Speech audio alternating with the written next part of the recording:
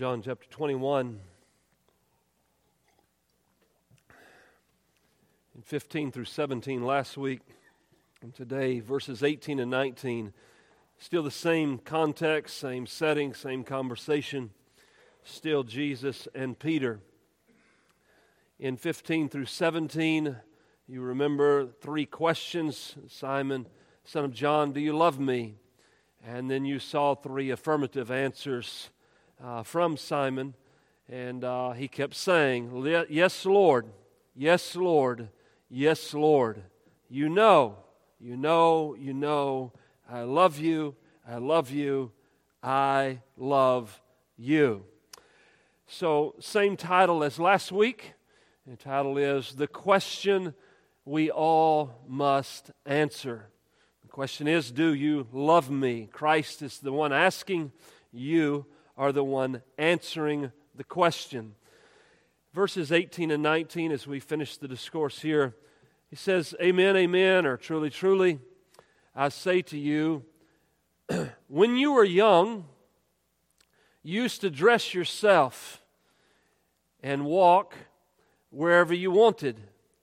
But when you are old, you will stretch out your hands, and another will dress you and carry you where you're not willing or where you do not want to go.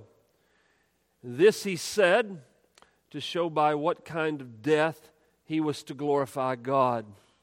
See verse 19a again. This he said to show by what kind of death he was to glorify God. And after saying this, he said to him, follow me. There is our text.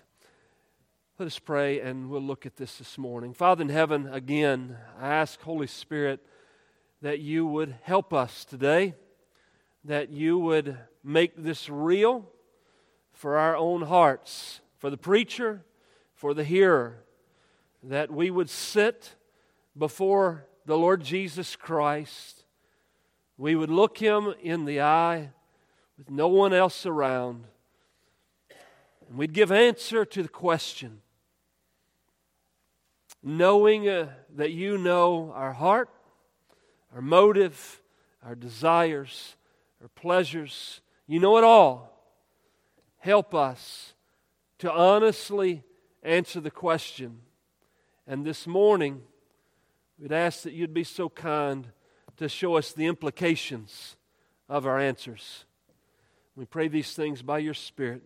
In Christ's name, amen. All right, the question has been asked, a very clear question, do you love me? Peter has given the answer in the affirmative. You don't have to be a rocket scientist or a theologian to figure this out. Do you love me? Yes, yes, and yes. That's what Peter has said. I hope that you have given your answer. If not, I challenge you to give it to Christ soon, what your answer is. The answer that is given by Peter and the answer that is given by you has ramifications, has certain implications that will come, such as to love Christ is to follow Christ. To love Christ is to imitate Christ. To love Christ is to die to self. To love Christ is to walk on a narrow path of persecution until death arrives. As Matthew Henry quipped and said, there's only one way into the world. There's a whole lot of ways out of it. Only one way in. There's a lot of different ways to go out. You see, some people die in their sleep. Some people die in their youth. Some people die in their old age. Some die in a very quick episode, car wreck, plane crash, something of this sort. Some in a long, drawn-out, miserable death of years in a nursing home, an inoperable disease, something of this sort with a lot of pain and suffering. But it is those who love Christ that die, in whatever the circumstance, they die in a way that gives glory to God. The question for us is how will you die? It's not will you die. You will, but how will you die? In what way will your death promote the glory of God? We've said it often. We continue to say it. You have a 100% chance of dying. If you know this, and you know because I just told you, if you know this, that reality must affect your present circumstance. You have to say, I am going to die. Then how shall I live? It can't escape death. It's right there before me. I've got 6,000 years of history to validate the point. Then, if that's the end, what do I do now? What do I do with my life? I'm going to face the thrice holy God. Since that's true, maybe you should prepare to meet Him. Why waste your life being carnal? Why waste your time on that which does not profit? Why spend so much money and time on things that actually are contrary to the purpose of spending time with the Lord? It seems a lot better just to heed the warning that the Lord gives us. And the warning He gives us, we quote Matthew 6:19. Do not lay up for yourself treasure on earth. Don't do that. Where moth and rust destroy and where thieves break in and steal. It don't even make sense. Not logically at all. You say, well, what in the world am I going to do? Lay up for yourselves treasures in heaven. Do that. Well, why in the world would I do that? Well, moth and rust don't destroy, and thieves cannot break in and steal. For where your heart is, it's where your treasure is. Or maybe we should listen to James. James reminds us of the value of carnal things, does he not? James says this, your riches have rotted. Your riches have rotted. Think about all of the people scratching the lotto ticket and playing the Powerball number, and James is standing there going, all of it rots. Your riches have rotted. Your garments are moth-eaten. Think about all the women in their fashion design with all their moth-eaten material, with their clothes in the back of the closet they won't wear ever again in their entire life. Your gold and silver are corroded. Their corrosion will be evidence against you and will eat your flesh like fire. You've laid up treasure in the last days. Profits nothing. Heed the warning. Well, as we look at these last two verses, my thesis is simple. An affirmative answer to the question, do you love me? An affirmative answer produces a life of confirmation to your answer, or it produces a life of defamation. Which has it been? Which will it be? Point number one, affirmative answer. Just a very small recap of verses 15 through 17. There's no question here in the sense of what Peter has said. Not only has he answered, but they've written it down that we can see it before our eyes. The rest of time, everybody knows what Peter has said in answer to his response. Now, you don't know what my answer is this morning, and I don't know what your answer is. We want to think the best thing, we want to think for the best answer, but let's just pretend in a sense we don't know anybody's answer, but we know Peter's answer, and we're going to see a little bit of what that means for him. The affirmative answer means there are opportunities for the future. There are opportunities before the man who says, I love Jesus. What are opportunities? You can serve the Lord's sheep until He comes. You can suffer through all the obstacles of life whatever obstacles may come. You can have speech that you give that identifies you with the Lord Jesus Christ. In the culture in which we live, you can open your mouth and state your position, and you can be marginalized and ostracized and vehemently denounced as some kind of raving heretic if you open your mouth. It's the opportunity that's before you. State your case. Go big or go home. I am with Christ. The whole world may hate me, but I have chosen my lot. I've drawn my line in the sand, and here I stand. I can do no other. Me and Christ are together on this deal. The whole world is against, it don't matter. Me and Elijah are standing on top of the mountain against 450 prophets of Baal, and we're saying we're with Christ. He said, yes, I love you, Christ. I love you so much that I'll deny all the pressures of the world, and I'll own you as my king at whatever cost may come. There's ongoing responsibilities for the person who loves Christ. There's faithfulness to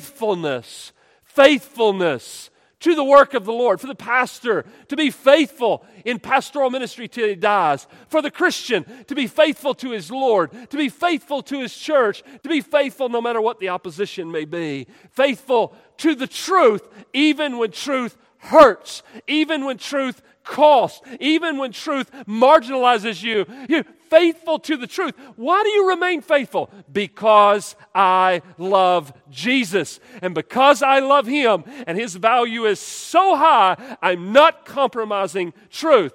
What saith the Scripture? Apostle Paul, Romans. What saith the Scripture? That's what it says. That where I be. Faithfulness to the truth. What are the ongoing responsibility?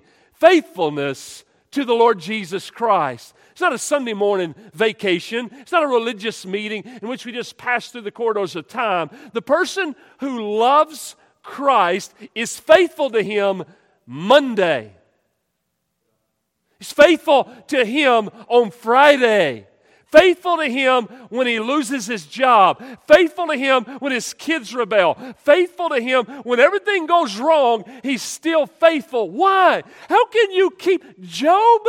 You make no sense. How can you love God? How can you follow Christ when all this bad has happened? You lost your kids, you lost your house, you lost all your livestock, and you mean to tell me you're going to keep worshiping? I love Christ. Or Moses says, I'd rather suffer all these things for the sake of the riches of Christ. This is what happens for the affirmative answer. Whatever comes, as I like to say, whether it's hell or high water, cast my lot. Faithful unto Christ. Why? For what I get? No. Because I love Him. Why do you love Him? Oh, you know the answer. Because He first loved me. Obvious implications of the affirmative answer.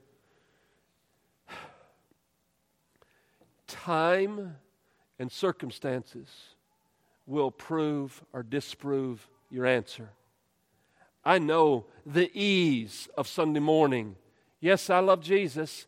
It's an easy one. Yes, I love Jesus. Anybody can say that on a Sunday morning. There's no weight to it. There's no responsibility to it in a sense. There's no pressure. But time is going to expose your answer as a lie, or it's going to expose your answer as valid and real. I love Jesus. Do you now? Do you love Him when you get the word that you have inoperable cancer? Do you love Him when you get in a situation where there's no cure? Do you love Him when your family member gets COVID and they're slipping day by day closer to death? Do you still love Him? Or do you deny Him? The pressures and the difficulties will bring out the truth or the untruth of your answer. You see, the testing circumstances are what bring out the revelation of the heart. I'd love to believe you. Come to me and say, Pastor, I love Jesus. I'm a good guy. I want to believe you. I hope you love Jesus. But I know time will tell. Time will tell.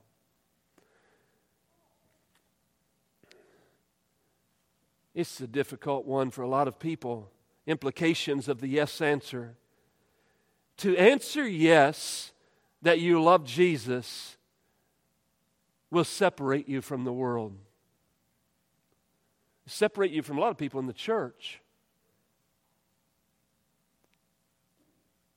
We don't like to be separated out. We don't like to not be included. I love Jesus. I'm not invited to the party. I called my neighbor the other day, he had a party. So I called him. I said, you never invite me to your party. What up?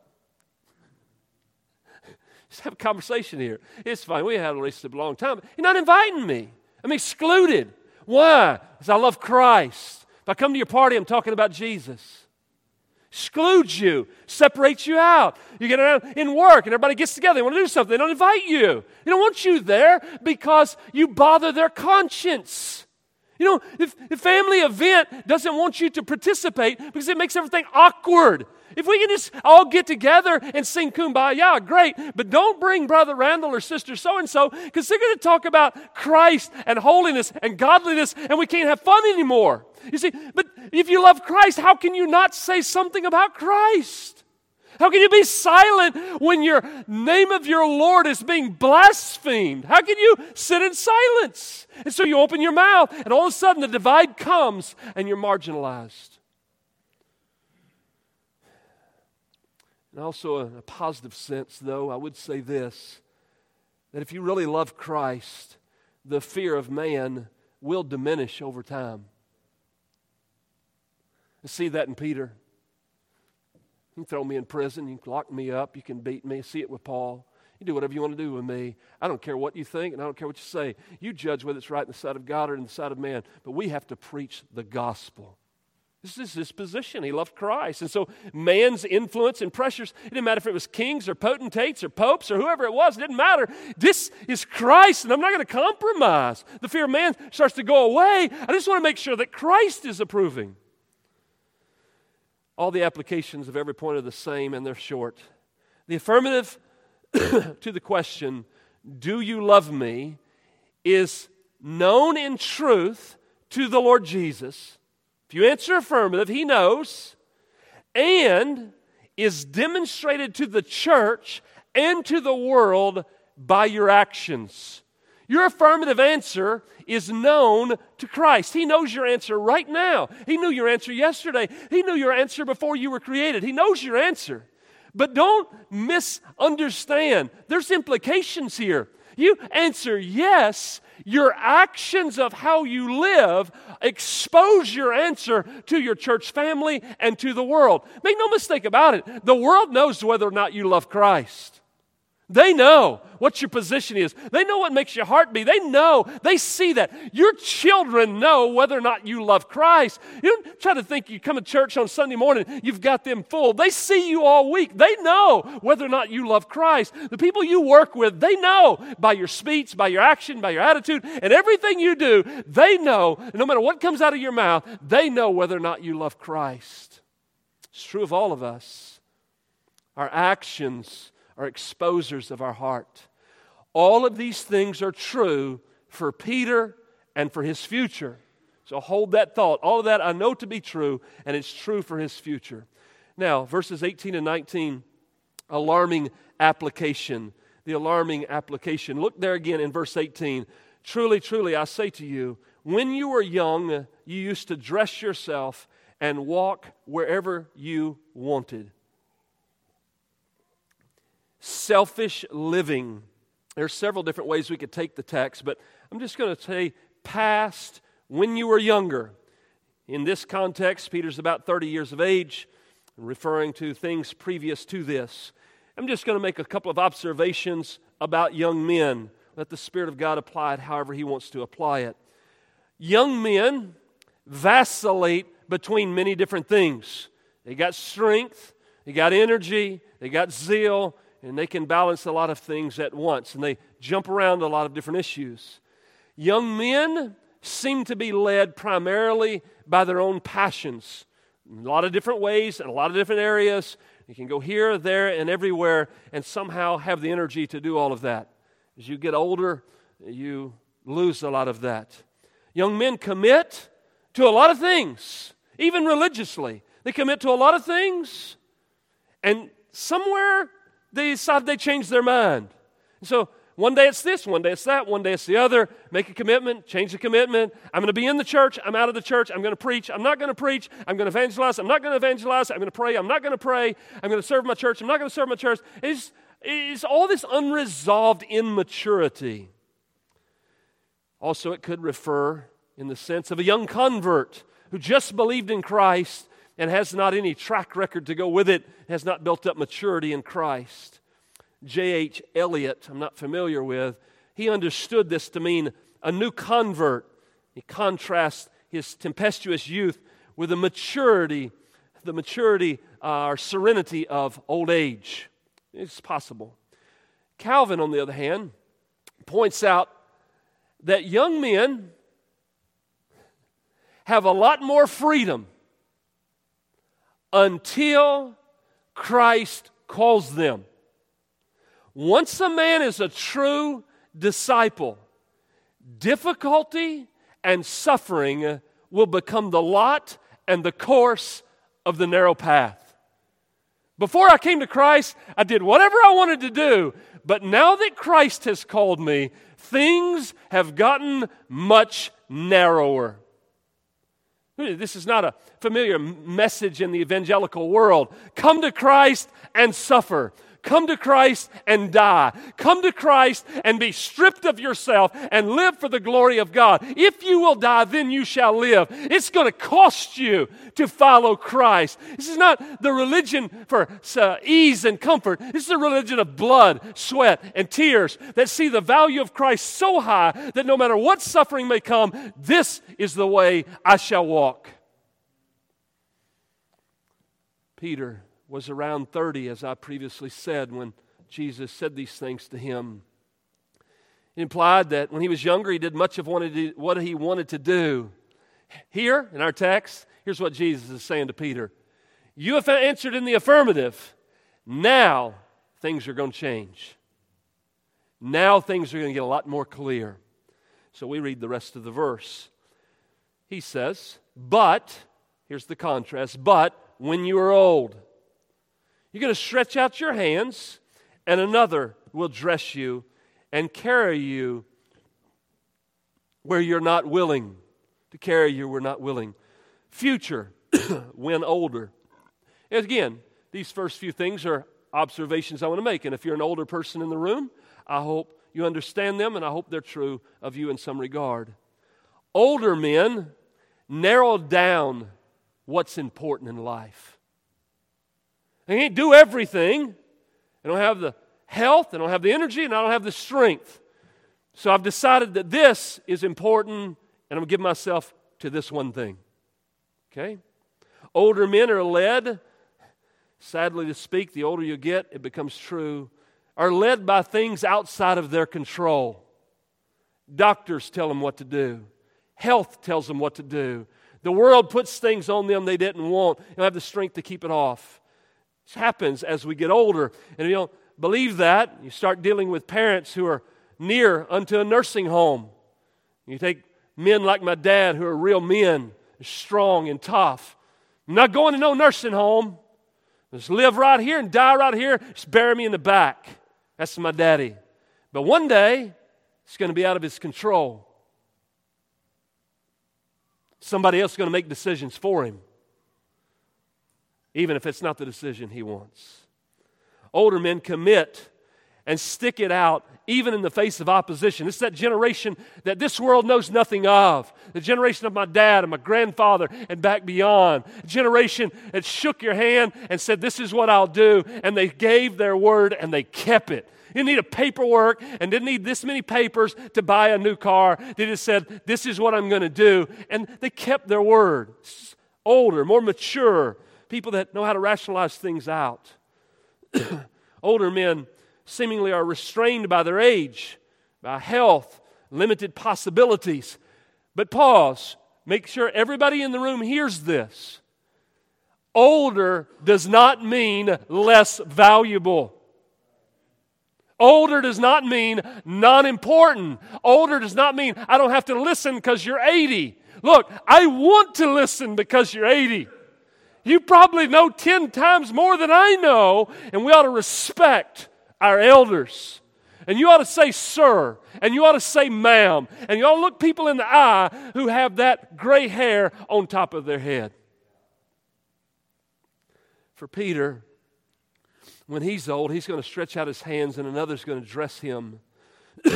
D.A. Carson, stretch out your hands, that phrase was understood in the ancient world. It was very understood. It widely referred to crucifixion. You're going to stretch out your hands means you're going to be nailed to a tree. Another guy that I'm not familiar with, but most likely, quote, a condemned prisoner was tied to his cross member. He was forced to carry his cross to the place of execution. The cross member would be placed on the prisoner's neck and shoulders, his arms tied to it. He would be led away to death. This is what's going to happen, Peter. You're going to go this way, and this is going to be the result of your ministry. They're going to tie you to this crossbeam over your neck, and they're going to lead you to a place. They're going to fasten it to a pole, and they're going to hang you before the world and watch you die. Listen, hey, I know it's true that this is Peter's lot. This is what's going to happen as you mature in Christianity.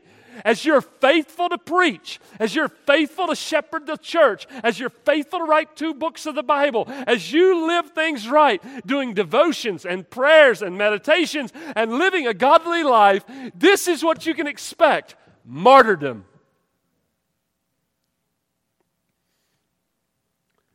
Thus, in the end, when he is older, he will die a death much like the death of his Savior. Will carry you where you are not willing, is the phrase there at the last, verse 18. Does this phrase sound familiar? Where you're not willing, in view of the cross. Father, if you are willing, let this cup pass from me. That's what he says. Nevertheless, not my will, it's not what I will. Who wills to be nailed to a tree and mocked before the world and bleed a horrible death? Who wills that? Not my will, but as long as your will is carried out, that's all that matters, because I love you. That position of Christ is now taken up by Peter. It's not my will to have this horrific martyrdom. I don't want that over my head. But if that's your will and it's for your glory, sign me up. Why? Because I answered in the affirmative. I said yes, and I meant it. So whatever it costs, I'll pay it. You're worth that much. You're worth all the sacrifice. You're worth all of the turning of everything away. You're worth everything. I tell you what, I submit my whole life to you. And if that means I got to go to Burma and die, if that means I got to go on the mission field in Peru, in northern Peru, and die, if that means I have to put myself in a local church and serve with my abilities until I die, I'm going to serve that church to the best of my ability. Whatever you want, I've answered in the affirmative. The flesh of man is certainly opposed to martyrdom, but the Spirit will strengthen the believer for obedience in that hour. Thus the believer says, I am not willing, but I will. I'm not willing, but I will. Submissive living. You had selfish living in the past, selfless living in the future, and now we have submissive living. What you do now, today, this present age. To love Jesus is to submit to His plan, even if the climax is death. To love Jesus is to die daily to the flesh and to live unto the Spirit. To love Jesus is to live daily in contradiction to the whole world. That's exactly what Peter did. You read the book of Acts, we're going to preach through the books of Acts. Everything he did was in contradiction to the whole world. And didn't matter. He had already answered in the affirmative. His life proves it. To love Jesus is to align yourself to the clear words of the Bible. And then I would say sacrificial living. Sacrificial living. Why do you say sacrificial living? Well, verse 19. This he said to show by what kind of death he was to glorify God. What kind of death glorifies God? I come to Jesus in John 12:33. He said this to show by what kind of death He was going to die. John 18:32, this was to fulfill the word that Jesus had spoken to show by what kind of death He was going to die. Certainly, if you look at Christ and understand the Bible in any sense, the death of Christ brought glory to God. The death of Christ magnified the honor of God. All these things are true. You know, Christ lived in such a way that His dying honored God. You must make the connection. It's not the means if I die because of cancer, if I die because of COVID, if I die because of a car wreck, if I die because somebody runs over me on my bicycle. It's not that part that brings glory to God. The part that brings glory to God is how is the life lived until the death. You look at the cross and you say, this is horrific. Yeah, but as you look at the cross, remember the 30-something years before and how the life was lived. And I look at the cross and I say, there's a man who loved God. I look at Peter with a lesser degree, but with the same emphasis. I say, here's the man who loved Christ. How do I know that? I've read Acts and I've read Peter. And here's the man that was willing to die for Christ. Suffering is the way to show the glory of God. Remember the Apostle Paul, a guy by the name of Ananias, Acts 9. Strap this on American religion today. Here's what God says to Paul through Ananias. Here's the message I want you to give to this new convert, Paul. His name was Saul. We changed it to Paul. I got a word for him, word of counsel. Ananias says to Paul, for I will show him how much he must suffer for the sake of my name. Now, just bear with me a second. But in the old evangelical church, they have this invitation to get people to come down. They repeat some little prayer. They stand them up front. Little Johnny and Bertha and Sister Susie all accepted Jesus today. Everybody says amen. Amen. And everybody claps, right? At what point in an evangelical service did they ever sit down with them and say, this is what it's going to cost? This is what you're going to pay. This is the path. You say you want to walk this path. This is what the path looks like. It's bloody. It's isolated. It's oppressive. It's difficult. It's uphill both ways all the time. There's attacks from every side. If you take this path, you're going to suffer in some sense for the rest of your life. I don't want that. If you see the value of Christ, you'll want that. Now, if you don't see the value of Christ, you're like, that's the craziest thing I've ever heard. But if you see the beauty of Christ, you're like, I don't care what it costs. It just irks me that the evangelical preachers of the world don't tell them there is a cost. It's not you come to Jesus and your marriage gets better. Come to Jesus and your finances get better. Come to Jesus and you get a new car. That's hogwash. You come to Christ and you die to self for the glory of Christ. That's the gospel. What about Hebrews? He says in Hebrews, he says, recall the former days when after you were enlightened, you come to this knowledge of Christ. After you were enlightened, you endured a hard struggle with sufferings. It's the nature of Christianity. You say, well, we don't live in a world that persecutes anymore. Apparently, you're not living Christianity. You can't even survive in your own family if you open your mouth and speak truth without having conflict. So in this world of trying to tell me what pronoun I'm supposed to use, don't tell me that you don't have any suffering or persecution. If you won't play the pronoun game, you will suffer in some way from the world. By the way, I told them in Sunday school, you have to address people by the name they choose, and I've chosen the name handsome. It's silly. Okay, moving on. Anything of value is worth suffering for. And in suffering, the worth of the thing is made known. What do you live like you live?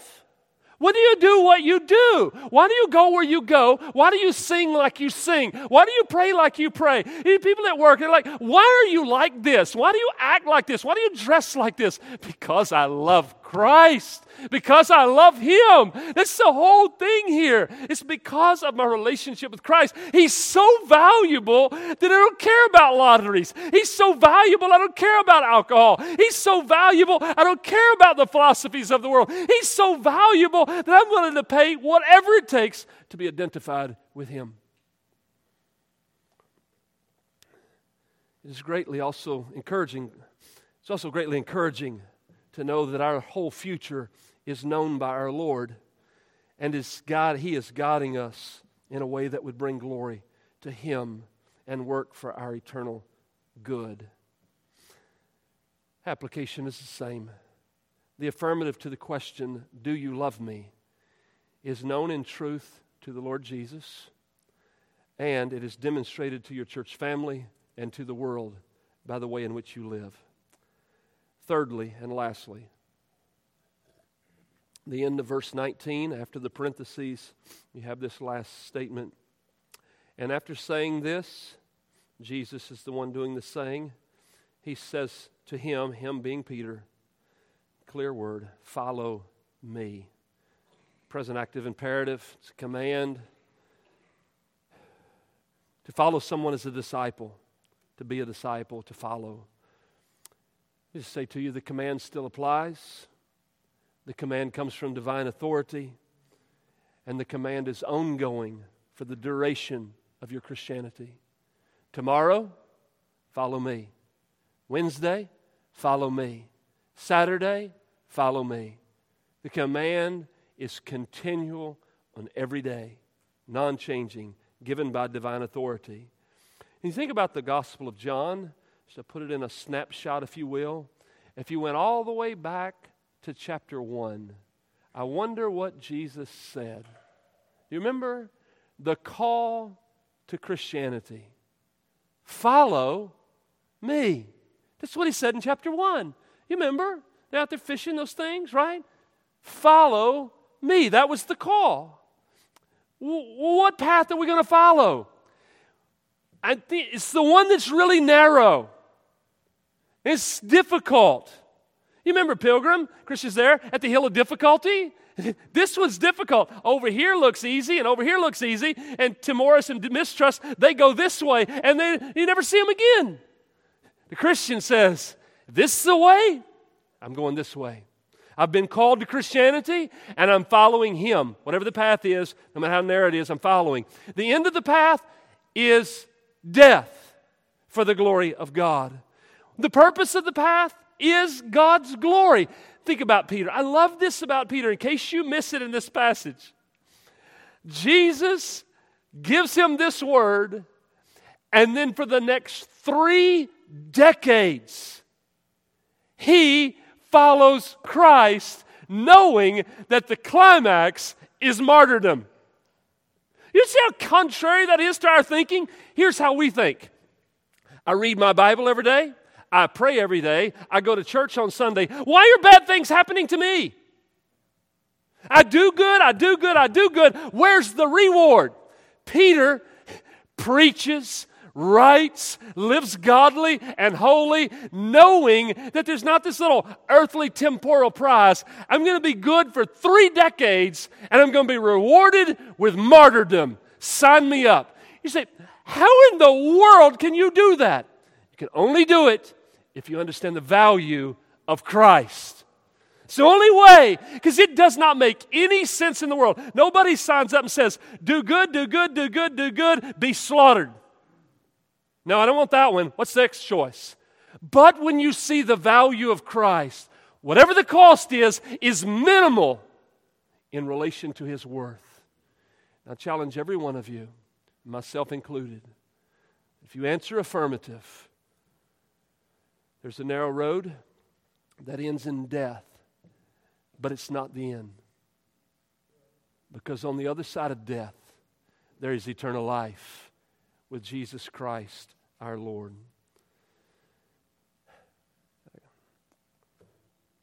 When the Lord Jesus ascends, it officially marks a new era in the purpose and plan of God. It is now time for the church to be birthed and for the gospel to cover the earth. The church is the bride of Christ. the apple of His eye, the joy of His heart, and the only institution on the face of the earth that He will return to gather unto Himself. Knowing these truths, it is impossible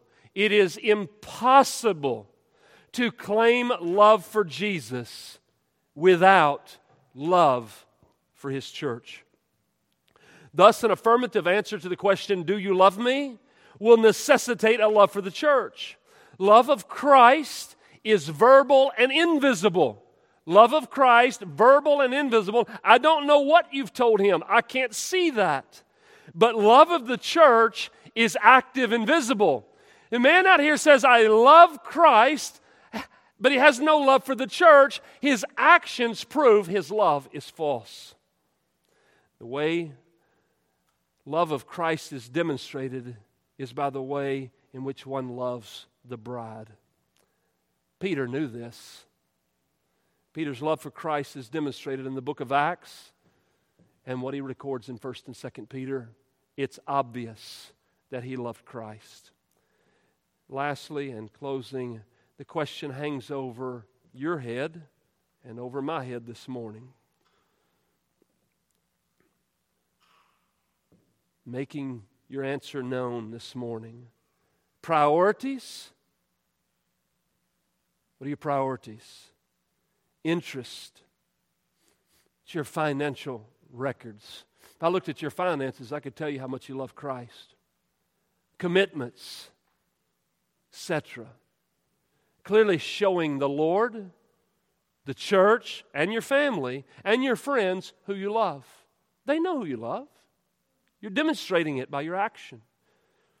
These two sermons that I preached last week and today come with a clear challenge for you to look to Jesus and to look Him in the eye, you and Him alone, and answer the question, do you love me? That's what He's asking you. Now, I know these things are weighty, but what are your options? If it's not yes, it's no. No, I don't love you. You can at least be honest. I don't love you. I just want to be religious where my conscience don't bother me. You could say that. This is the only option you have. Yes or no. What is your answer? What is your answer? What is your answer? You say, well, what are you trying to do? Some kind of a public appeal, get people to come forward? I don't care whether you come forward or not. The issue is, how are you going to answer Christ? I'm not asking the question. I'm just preaching the question in order that you would deal with the question before Him. Do you love me? You have to do something with that in your heart before Him, and then it's going to be revealed in the way you live. Even for the lost man or the lost woman in the room, do you honestly want to stand up this morning and say, I hate Jesus? You honestly want to say, I think Jesus is a farce and I don't care 2 cents about Him? You want to say that this morning? You want to stand up and say that? Surely not. Surely you want to say, well, I love Jesus. If you love Him, follow Him. He says, be baptized in the name of the Father, the Son, and the Holy Spirit. You believe Christ? You love Christ? The baptismal waters can be filled. You can give testimony. You can be baptized and tell the whole church you believe upon Christ. Follow me. Jesus was baptized. He commands you to be baptized. And if you love Him, you'll submit to being baptized.